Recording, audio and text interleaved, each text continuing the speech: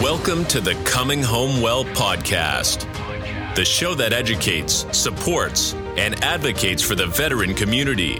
Your host, Dr. Tyler Piron, U.S. Army retired, will bring you exciting conversations with amazing guests about resources, research, and military history, all geared to helping our warriors to come home well. Here's your host, Dr. Tyler Piron. Welcome to Coming Home Well. I'm your host, Tyler Piron, and today we are going to talk about the mind's eye. Now, this isn't some astrological stuff. This isn't, sort of the horoscope. No, this is all about the brain-eye connection. So we have Dr. Deborah Zelinsky. She's an optometrist, and she's with the Mind-Eye Institute and the Society for Brain Mapping and Therapeutics. She is leading a ton of research, but she also provides a lot of, I'm going to let her tell you, but it's a lot of really good things to help people that have a mismatch going on with their brains and eyes that just not working 100%. And you're asking yourself, why do I care, Tyler? Because TBIs are one of the big things that they deal with. TBIs affect so many of us. It's considered the signature wound of Iraq and Afghanistan. And there are not a lot of great ways to treat it. And this is one of them. So we are really excited to have Dr. Zelinsky on the show. Thank you so much for joining us. Well, thank you, Tyler, for having me. So Dr. Zelinsky, tell us, what is the Mind-Eye Institute and what do you guys do? Well, I started 29 years ago here in Chicago, and it was called the Mind-Eye Connection. A few years ago, we changed and became Mind-Eye Institute. When I originally began, I was working a lot with legally blind people and also children with learning problems. My goal is to be like Jonas Salk and solve dyslexia. And then Clark Elliott came on the scene and saw me in 2008. He had a brain injury, a mild brain injury, and it was affecting his life. And he couldn't function the way he used to. So he ended up becoming back to better than what he originally was through the use of Donnelly Marcus's work and my work. What I did is put eyeglasses on him that linked his auditory and visual systems. So his eyes and his ears had been knocked out of sync in his accident. And I put glasses on that synchronized them. And it made his world a lot less stressful. And he ended up making a full recovery. Donnelly Marcus's work, she gave him puzzles to work on, to build back brain pathways. So my glasses created the new pathways in his brain, and her work rehearsed the pathways. He wrote a book called The Ghost in My Brain, and about his journey in recovery. And that book went all over the world. He has spoken to close to 14 million people over the years. And because of that book, people started pouring in who had TBIs. And then we started getting into veterans and people who had incredible experiences. Some of them had TBIs combined with PTSD or post-traumatic stress. Some of them had blast injuries, and blast injuries from the IEDs are totally different than blunt injuries where something hits you in the head. I got lucky enough to meet Bennett Omalu, who was the person who discovered CTE, the chronic traumatic encephalopathy, for people who had a lot of injuries, a lot of concussions. He's the one that Will Smith portrayed in the movie Concussion. And Bennett Omalu read The Ghost in My Brain. Also, he was presented an award from the Brain Mapping Association. So this long journey of meeting different people, having patients for decades, got me to where I started realizing that the research is where it's at. The eye doctors don't get into the neuroscience research heavily. And the neuroscientists have no idea what eyeglasses do to a person. And so the main thing is that people think of eyeglasses as something you put on to see more clearly. And that's the way I would think it.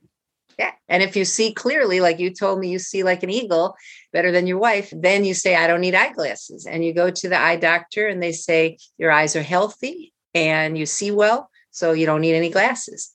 But some of the veterans do need glasses, even when they see perfectly, because the seeing on the outside of you is only one little thing that your eye is linked with. Your eye is also linked with posture, sleep, sleep disorders, mood regulation, memories, all kinds of things. So you would know, Tyler, if you put on my eyeglasses, that you might feel uncomfortable and dizzy or nauseous because eyeglasses can make you feel bad. But what you don't know is that there's a different pair of eyeglasses that would make you feel really good. There are eyeglasses to relax your neck muscles, eyeglasses to shift your lower back so it sits in a different position.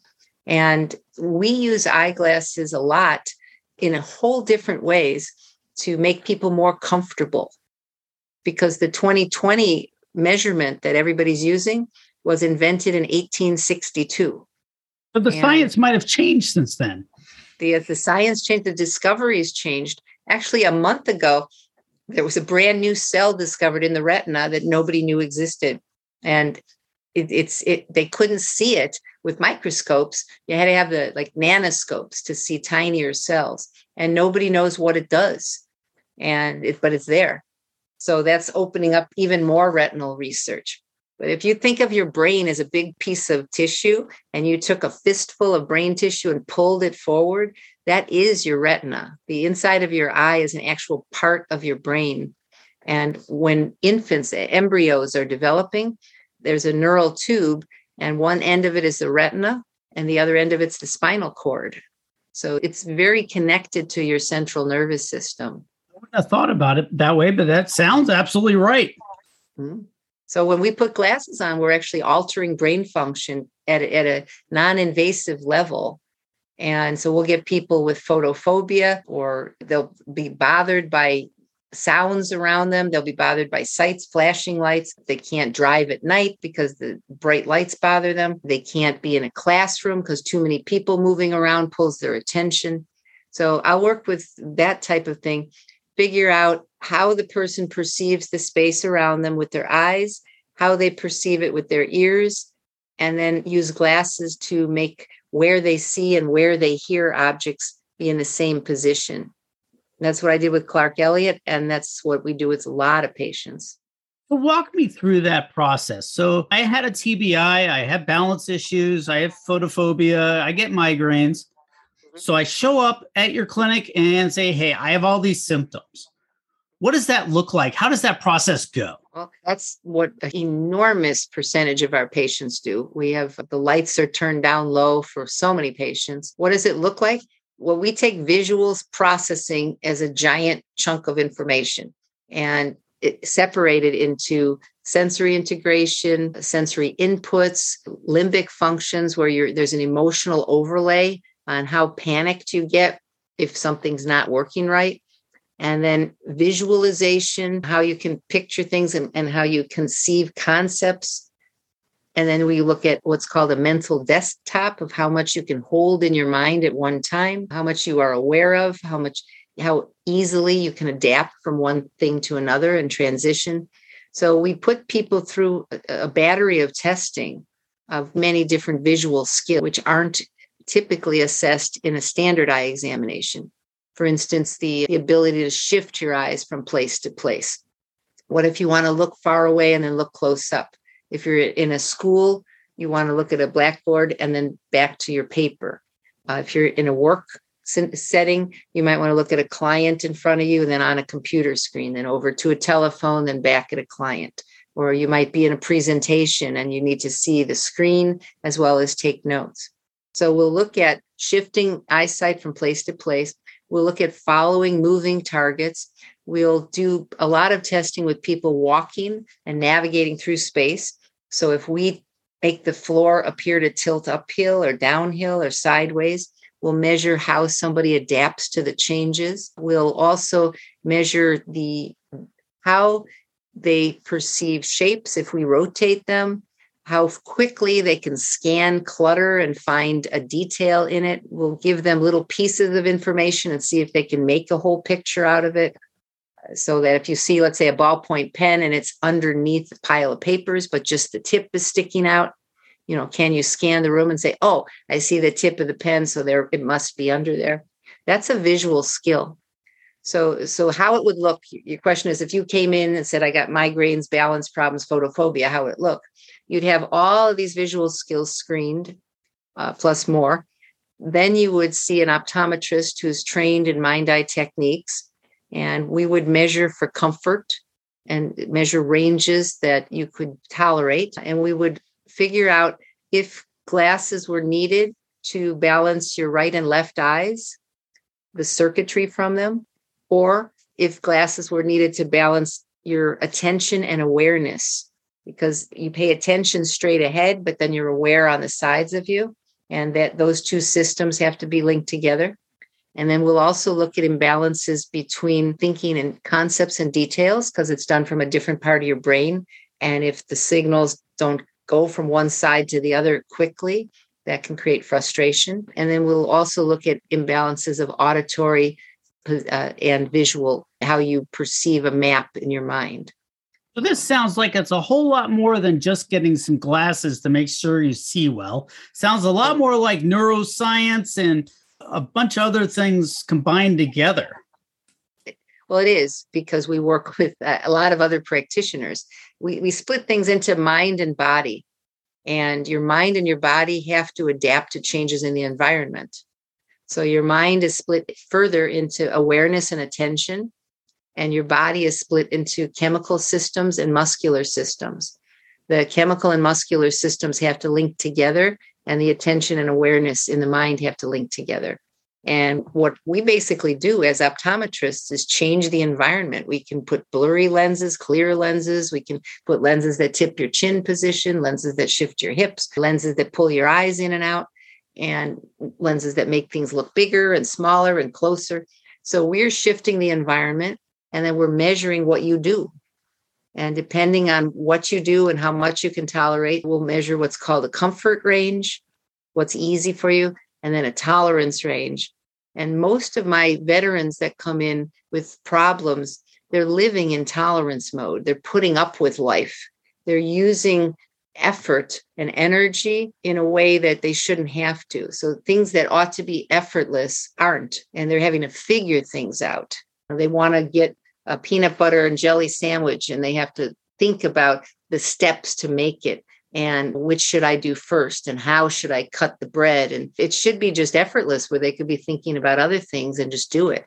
And it's no longer that way. So a lot of that is because the outside environment is coming in to their brains in a mismatched fashion. And when that happens, the brain naturally produces stress chemicals. And then those stress chemicals have a feedback loop to the peripheral eyesight. And it just creates a vicious cycle that the patient can't get out of. So how did you even come up with this? You've been doing this for 30 years. You've been seeing, you started out with dyslexic kids and learning probably disorders and making sure kids can see properly. And then you have this one patient and you say, hey, let's try this in 2008. And now we're in 2021. And in 2008, there is very limited research. Trust me, I know, because I've read most of it. And then it's gotten way better since then. There's a lot of folks that do a lot of research. We've had people on for CTE and a lot of the TBI research that's ongoing at the various institutes, the various places like the Uniformed Services University and other places. We coordinate with Project Enlist, the Concussion Foundation. We get it. But I've never heard of using glasses to fix this. So how did you do that? Where did that come from? Well, part of it came from me mentoring with somebody in 1985 till 1992. And he learned from the doctor who discovered all of this in the 1920s. So I'm writing on the back of a lot of optometrists. There's an optometrist named Skeffington in 1929, and he worked in a farming community. And his patients would come into him and say, I hate these glasses. And he would say, but without them, you can barely see the big E. And with them, you see the tiniest spot. Why are you giving me these glasses back? Why would you not want to wear them when you see so much better? And their answer was because they plowed their fields crooked. When they wore the glasses, they were plowing their fields crooked, and they needed the fields to be plowed straight. So they didn't want the glasses. So he started hypothesizing that there must be two visual systems, one that was seeing the side vision of plowing the field to navigate, and the other one that was seeing clearly to identify. And so he separated optometry into the identification pathways and navigation pathways. And then he went further and said, but wait, there's other pathways of orientation and how your body posture is. Because if you lean back or you lean forward, the amount of space you're aware of changes. And so he did a lot of research, and Skeffington taught about a dozen optometrists. And my mentor, Al Sutton, was one of those dozen. And then he taught me in 1985 to look at everything, work with various practitioners in many different fields. And then in 1992, I discovered that even with your eyes closed, the glasses were affecting where sounds were perceived. And there was no research at that time. The only thing out was the McGurk effect in 1976. So in 1992, barely anything. In 2000, barely anything. 2008, barely anything. But then around 2012 or 13, lots of research came out saying, guess what? The eyes and ears are linked together. And then by 2017, 18, many more research articles. And now it's commonplace. And it's the same thing in 2002. There were cells in the eyes discovered that linked with sleep problems and melatonin production. And it took optometry close to, I think, 10 or 12 years before optometry had that in their curriculum.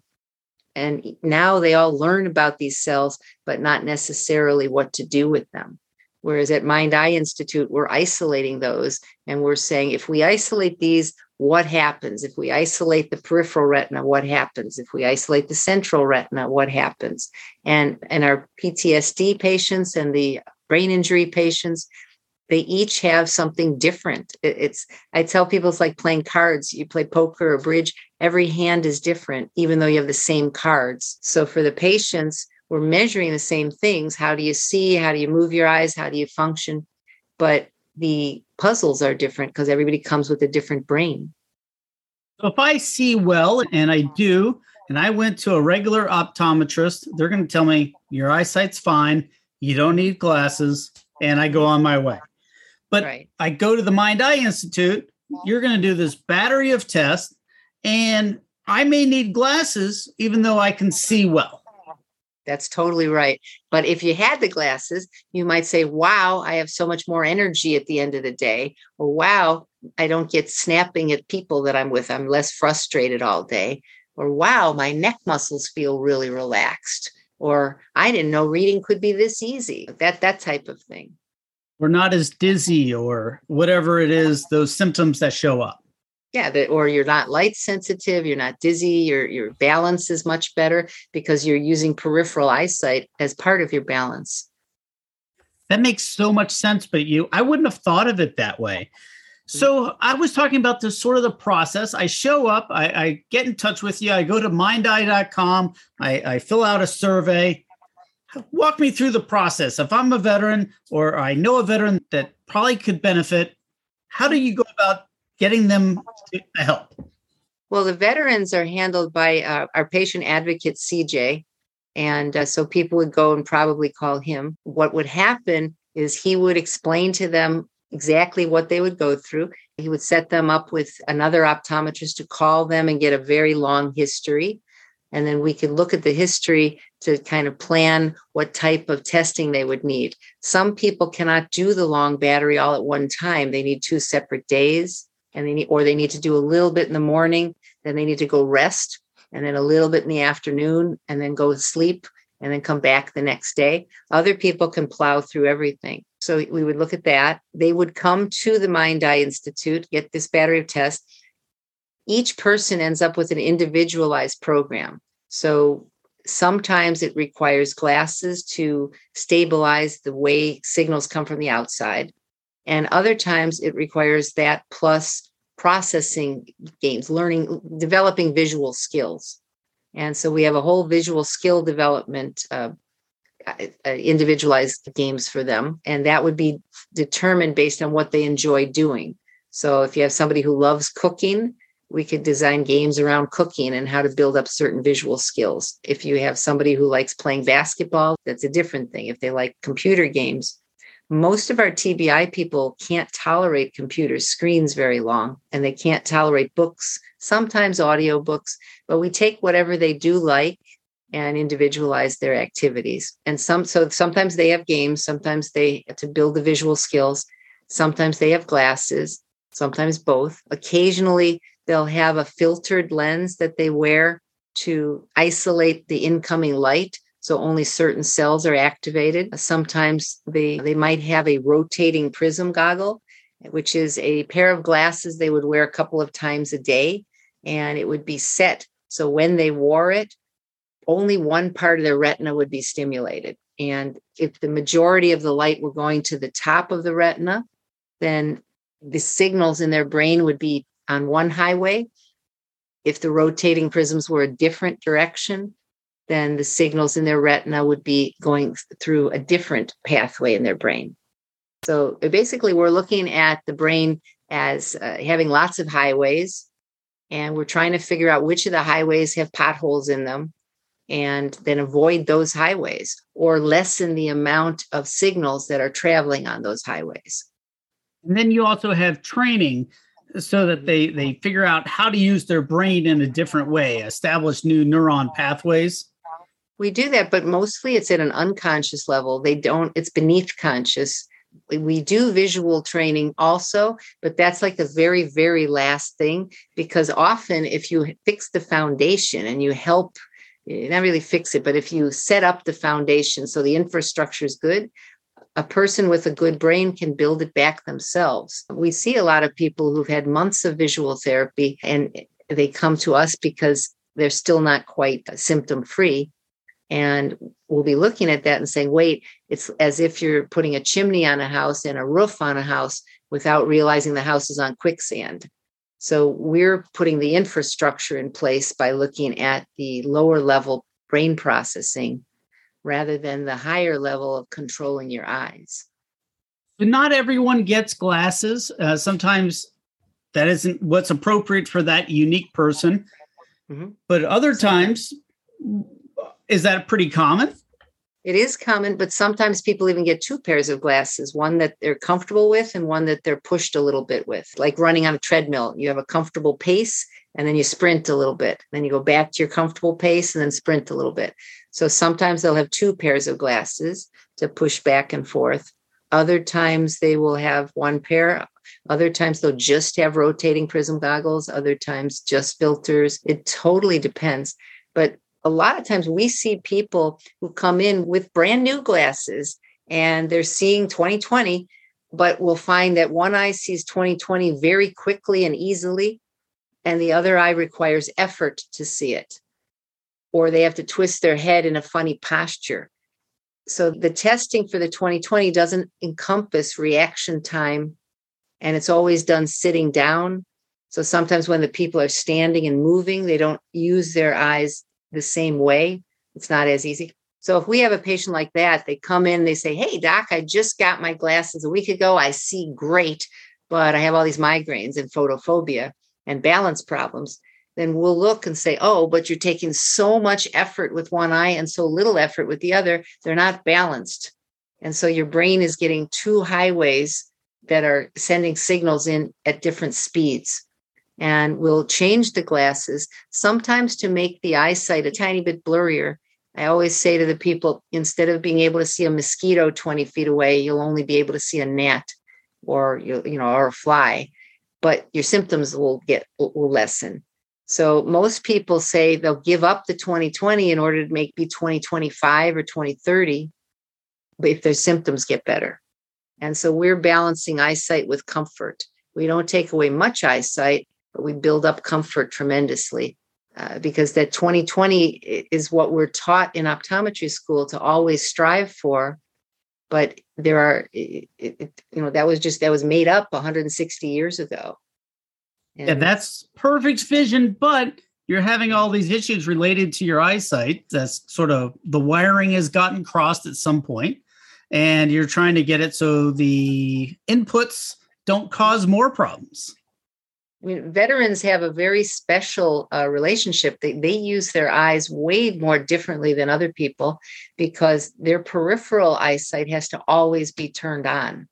You're always looking for people hiding or people moving or something going to be attacking you. Even people with desk jobs, they still need their peripheral awareness.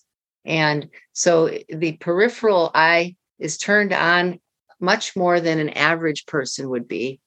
And if they have any sort of injury, the peripheral eyesight and the central eyesight often disconnect from each other. That is fascinating. You're absolutely right. I just never thought of it that way. So where are you located and how does somebody get in touch with you? We're in a suburb just north of Chicago, and they can get in touch with us through mindeye.com. It's a website, or I think they can email info@mindeye.com. So I'm just amazed at this amazing research and all the different things. And there was a couple things that I'm not familiar with. What are prism glasses? Well, prism goggles they're round goggles that have lenses in them that rotate. The lenses are thicker on one edge than the other, and they don't change your direct eyesight, but they alter the peripheral awareness. So if you rotate them a particular way, the floor underneath you appears to pull upwards and be uphill. And you rotate them a different way, and the floor appears to be downhill. And you rotate them a different way, and the floor slants to the right or the left. So we use them in different directions to see how the person adapts. And people with brain injuries often find that when the floor slants one way, they adapt perfectly quickly, and the floor slants the other way and they can't adapt at all, and they get dizzy and nauseous and they hate it. Those are the people with brain injuries. And that's because when the floor is sloping a particular way, more signals are coming into the brain from one side than the other. And if people have a brain injury, then that one side may not function as efficiently. They have the potholes in those highways. So when the light is angled such that those highways with the potholes are being activated, they hate it, they can't function. When the light comes in a different way and goes in highways that don't have potholes, they're fine. So they wouldn't wear these all the time, would they? No, this would be 5 or 10 minutes a day, maybe 20. Okay, it's like brain training with your eyes with these goggles. Because it sounds terrifying if I had to wear them all day. That sounds terrifying. This is for a few, and it wouldn't be like a steep slope like Magic Mountain. It would be just subtle enough so you barely notice it, but your hips would notice it. So we use them also on people, let's say, with a knee problem. If you tilt the floor just a tiny bit up, then they lean a different way. So you can shift how people lean by how their eyes perceive the floor underneath them. So that is just fascinating. So if you have a lower back problem, you can make somebody lean forward just a little bit, and that takes pain off their lower back. If they have a knee problem, you can make them rotate a little bit. You can do that with lenses too, by magnifying one way and minifying another way. So how do you deal with somebody who has a TBI and has all these issues and doesn't see really well? Well, if they don't see really well because they have poor glasses, we give them better glasses so they see better. But if you're talking about somebody who has a disease or a degeneration where they can't see very well. It's like they need glasses to read, or especially as people get older. We've been at war for 20 years. You get in your mid-40s and all of a sudden you need peepers and the reading glasses. But then you also are having these other issues. So your eyesight wasn't perfect to begin with. And now you also need some brain training with new glasses.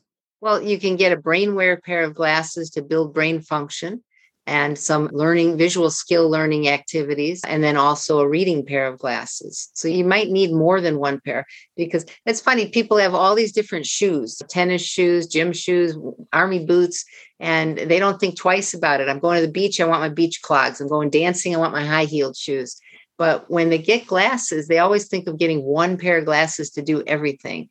And sometimes you need to have several pairs, one for reading, one for a computer, one for walking around.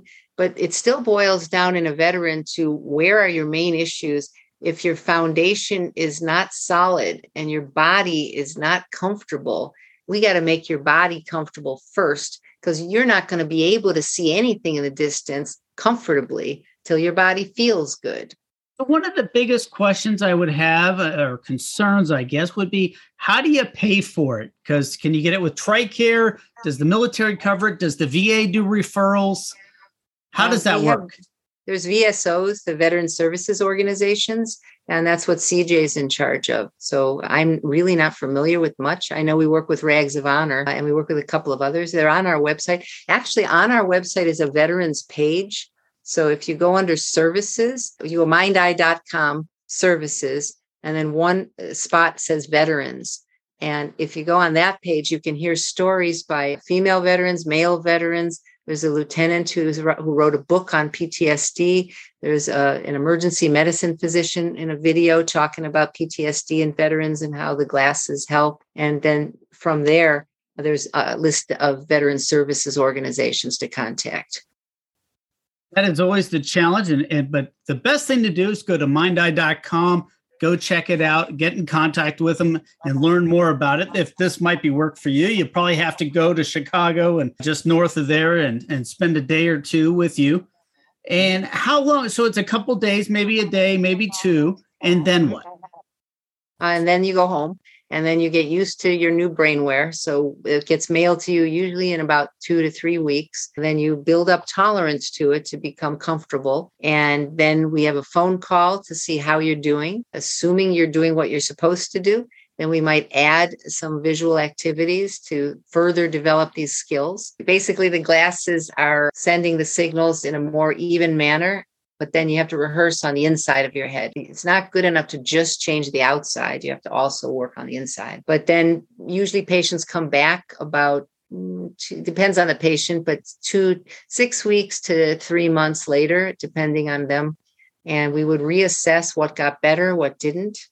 And from that point forward, we would figure out the trajectory. So people always ask on the first visit, so how long is it going to take till I get better? And we don't know because you need a second visit to see. You need to say, here's how you started, here's how we intervened, and here's how well you did. So if you do really well and your trajectory is fast improvement, that's going to be different than if you come back and say, well, I didn't do that much different. And then you can also not get better if you don't follow directions. I mean, we had a person who, she was a runner. She used to run 12 miles a day. And then she had an accident and couldn't.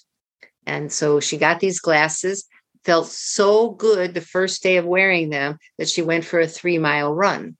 Well, to her, 3 miles was a tiny amount because she's used to 12 miles. But she hadn't run in like 6 years because she had this injury. And so her body was not ready to run 3 miles. So she laid herself back up in bed for the next 2 weeks. And then when we called her and she's like, well, these glasses didn't work. They felt phenomenal the first day. I went running and that was the end of me. Yeah, going from 0 to 3 miles is not generally recommended. No, but she was happy because the glasses made her feel so good. So one of the problems we have is when the glasses make people feel too good, they do too much. And then they call and complain that they overwork themselves. It's just like physical therapy. You got to do it. But if you overdo it, you're going to have not such good effects. Yeah. So if people if they're compliant, they actually do what they're supposed to do, we can guide them through learning. It's just learning how to use your peripheral eyesight in a different way because you're not necessarily used to it. And after being in a military service, your peripheral eyesight is on high alert. And when you go and be a civilian again, you need to tone it down and you need to not be bothered by movements in the corner of your eye because that's attached to your heart rate and adrenaline and muscle tension. I mean, think of it. If you're just looking around and something moves suddenly out of the corner of your eye, you tend, and so that your muscles, everything's connected to the corners of your eye. And a regular eye exam blocks off the edges of your eye. Yeah, they want to make sure you can read the things on the page, not the things on the side. Right, so what do these glasses look like? Regular glasses. Now, most of the glasses look pretty regular. A few glasses we have might have a filter that you can see, so it looks kind of like a piece of Scotch tape in a strategic placement. That is not on every person's glasses, and sometimes that's temporary. So occasionally there will be a funny looking glass. But most of the time, they just like regular glasses, but they're helping your brain and your eyes focus on the things it needs to and ignore the things it probably shouldn't be spending as much time on. Yeah, you're muting out the parts that are hypersensitive and you're activating the parts that are hyposensitive. We've been talking with Dr. Deborah Zelinsky. She's an optometrist at the Mind Eye Institute. I find this absolutely fascinating. Go to their website. It's mindeye.com. Super easy to find. Go click on veterans if you want to learn more. Dr. Zelinsky, thank you so much for joining us. But before I let you go, I want to ask you one last question. What should I have asked you about but didn't?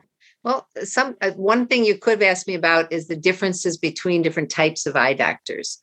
And there's a lot of different types. There's ophthalmologists, optometrists, neuro-ophthalmologists, neuro-optometrists, and they're confusing just the way that earlier I confused a microphone and a speaker. So how I think of them is more like auto mechanics versus driving instructors. Their tools are both cars. So everybody has cars, but the mechanic is who you go to when your car doesn't work right. Something is clunking, it doesn't feel right. When you push the gas, it's jerking. Something's wrong. That's when you want the auto mechanic. But when the auto mechanic says your car is perfect, the tires work, everything's there, the fluids are filled, but you're trying to drive and you just can't figure out how to drive comfortably in traffic, or you don't know how to scan your environment to find the street signs. You can't read the street signs quickly enough, and you can't get off an off ramp comfortably. That's when you want a driving instructor and you say, teach me how to parallel park. I have a steering wheel, I have a gas pedal, I have a rear view mirror, but I don't know how to coordinate all of them to fit in a parking spot. Or I'm scared to drive on the highway because all these cars are zooming at me and it pulls my attention away. Or I can't judge where something is because I'm trying to make a left turn and I never can figure out if I have enough room. That's the driving instructor. So optometry is more like the driving instructor, teaching people how to navigate through space when you're moving around. And ophthalmology is more like the auto mechanic, fixing the parts of the eyeballs with surgery that get broken. That is fascinating. I never knew the difference, and I just sort of the ophthalmologist, optometrist, it's all the same thing to me. You go to the eyeglass place, and I don't wear glasses, so I'm probably less familiar than most people. But people that go to glasses probably know more than I do about who to go to. But you go to an optometrist to get glasses and how to use the equipment better. And if you have like glaucoma, you go to an ophthalmologist. Is that right? That's how it used to be. And then in the 1980s, President Reagan changed everything. So from, I think, 86 or 87 onwards, optometrists also could treat glaucoma and eye infections. So the ophthalmologists do eye surgery. They're medical doctors specializing in surgery of eye diseases. Optometrists tend to work more with healthy eyes, but they also now do treat eye diseases, just not surgery. I didn't know that. So that's super fascinating. We're having a little bit of discussion before the show, trying to figure this out. And that's why Dr. Zelinsky is like, hey, here's the difference. And I learned all about it. And now you have learned about it as well. Dr. Zelinsky, thank you so much for joining us on Coming Home Well and sharing with us about the challenges folks have even with good eyesight, getting that brain neurology, getting that chemistry working the way it should through various training and eyeglasses and all the treatments that you provide. The best way to get in touch with Dr. Zelinsky and the other folks at the Mind Eye Institute is just go to mindeye.com. Super easy to find. So, Dr. Zelinsky, I know that this has a ton of research going on. This is a new area of study. And anytime we have a new area of study, we have lots of researches and conferences and people putting out papers. Where can people find out more about what's happening? That's a great question, Tyler. There's a convention in Los Angeles in March, 10th, 11th, 12th, and 13th, and it's called the Brain Mapping and Therapeutics Convention. It has researchers from all over the world coming and in many different disciplines. There's 18 subcategories, including neurodegenerative diseases, but you'd be most interested in the military medicine subcategory. I'm in charge of the optometry ophthalmology subcommittee. And then each of the committees, the cardiovascular, traumatic brain injury, each of those committees has 4 days of speakers. Each of the speakers has brand new research, and it's split into 3 segments. There's also keynote speakers.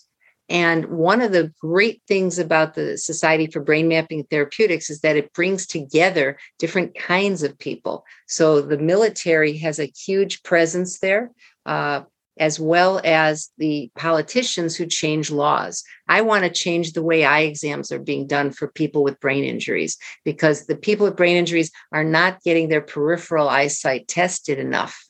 And so we can change those laws.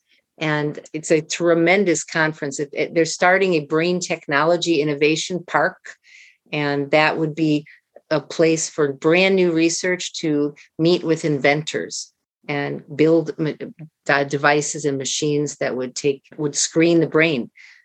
Currently, there's screenings for mammograms, colon cancer screenings, but nobody's screening the brain for aneurysms and Alzheimer's, and yet the eye is one place you can see some of these degenerations. So the Brain Mapping and Therapeutics group is working on a brain screening, and we have a paper coming out in the Journal of Alzheimer's Disease on this. The research is just huge. So this is coming up in March, and what's the name of the conference again? SBMT, Society for Brain Mapping and Therapeutics. And you can find them at worldbrainmapping.org. And there's 1,000 different presenters coming on? Yeah, there's, I think, 18 or 19 subcategories, and each one has 60 presenters. So if you want research on the newest thing for military medicine, that's what you want. 4 days worth of military medicine. You're going to have people from all over the world presenting on the newest thing for the military. We've been talking with Dr. Deborah Zelinsky. She's an optometrist at the Mind Eye Institute and the Society for Brain Mapping and Therapeutics. Thank you so much for coming on and coming home well and sharing about this new research and new ways to help treat TBIs and all sorts of other things with therapeutic eyeglasses and brain training. Thank you. Thanks for joining us this week on Coming Home Well with Dr. Tyler Piron. If you enjoyed this episode and you'd like to help support the podcast, please share it with others, post about it on social media, or leave a rating and a review. Follow us on Instagram at ComingHomeWell_BTS or on Twitter at ComingHomeWell. Thanks again. And until all are home and all are well, this is Coming Home Well.